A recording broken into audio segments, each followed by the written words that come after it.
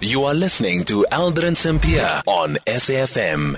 It's 22 minutes after 5 o'clock. We're in conversation next with Sidima Mfeku, who's SABC News Reporter in the Eastern Cape. A witness in the Enyobeni deaths case told the East London Magistrate's Court that a substance was sprayed prior to the tragedy that claimed 21 lives last year. The court also heard that the music continued playing while the children were dying. Owners of the tavern are facing charges of selling liquor to minors. Of course, there is no charge of murder or culpable homicide at this stage. Sidima now joining us on the line. Sidima, good afternoon, and thank you so much for making time for us. So what is the substance that was sprayed that the witness spoke about? A very good evening to you, Aldrin, and the listeners. Well, the lady that was testifying in court is a 24 years old Nalo Mtizana, who was at Enyobeni during the night of the appearance. She mentioned that before people started collapsing at the establishment, there was a pepper spray which was sprayed inside the tavern. This pepper spray was being sprayed by a bodyguard who was trying to disperse a crowd which was uncontrollable at this time, and the bouncer who's at the door was trying to disperse the crowd, and immediately after doing so, he closed the door. She further says that the bouncer left, the door and was nowhere to be seen at this point. When she was making testimony, she says she tried, to go around the area trying to get help.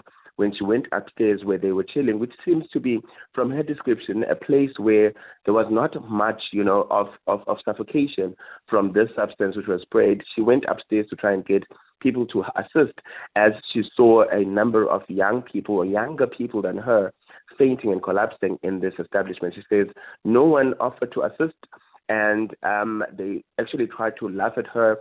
She says at this point people were wanting to relieve themselves as girls at the tavern at that time when they were experiencing suffocation. They could not go and reach the toilet. As a result, they relieved themselves on themselves.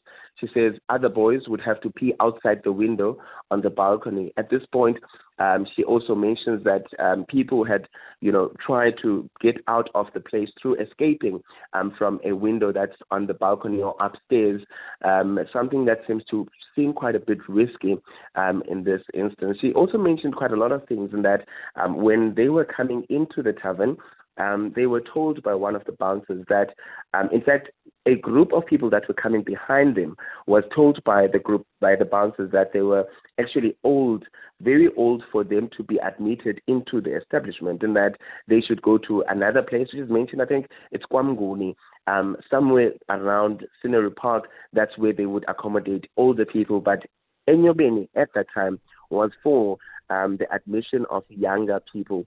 And she was further examined in court and asked if whether there were any, demographics or there were any pictures in the tavern or in the entry of the tavern that showed that no under 18 people were allowed in the establishment. She said it was very dark outside the establishment or outside the door of the place, and they could not see any visual signs that said that no young persons are allowed, or no persons younger than 18 were allowed inside the establishment. She made quite accusations in court as well that one of the owners, Mr. Siyakangela Ndevu, the husband to Vuyokazi Ndevu, was trying to, ask her out, offering to buy her and her friends alcohol, which she says that she refused, but Mr. Ndevu further on said that it's her own loss, so she's missing out on this advantage of being able to get alcohol for free,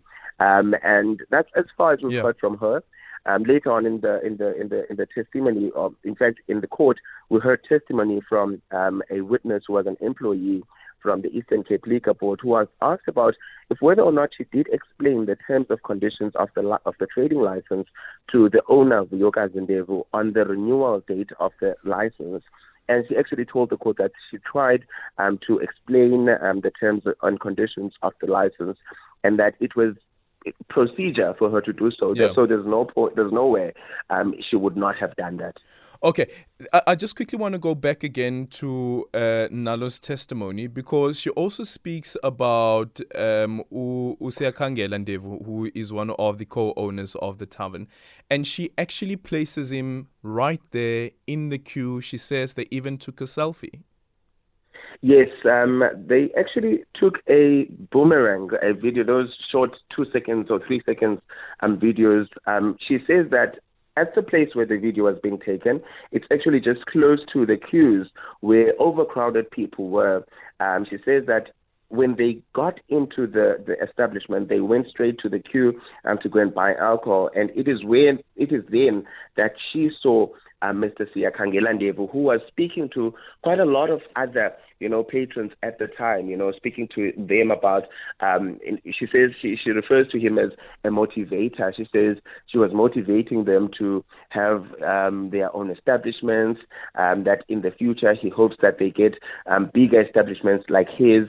And then it's at this point then that Mr. Siakangela tried to ask the lady out.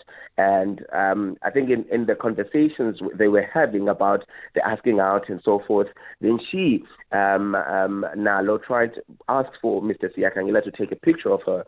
And after doing so, then she further asked that she takes a selfie with Mr. Siakangela Ndevu. And in court, this was a concern for the defense, finding out if whether Mr. Siakangela Ndevu was present at the tavern at the time of the collapse of people, or at the time when this substance was said to have been sprayed out.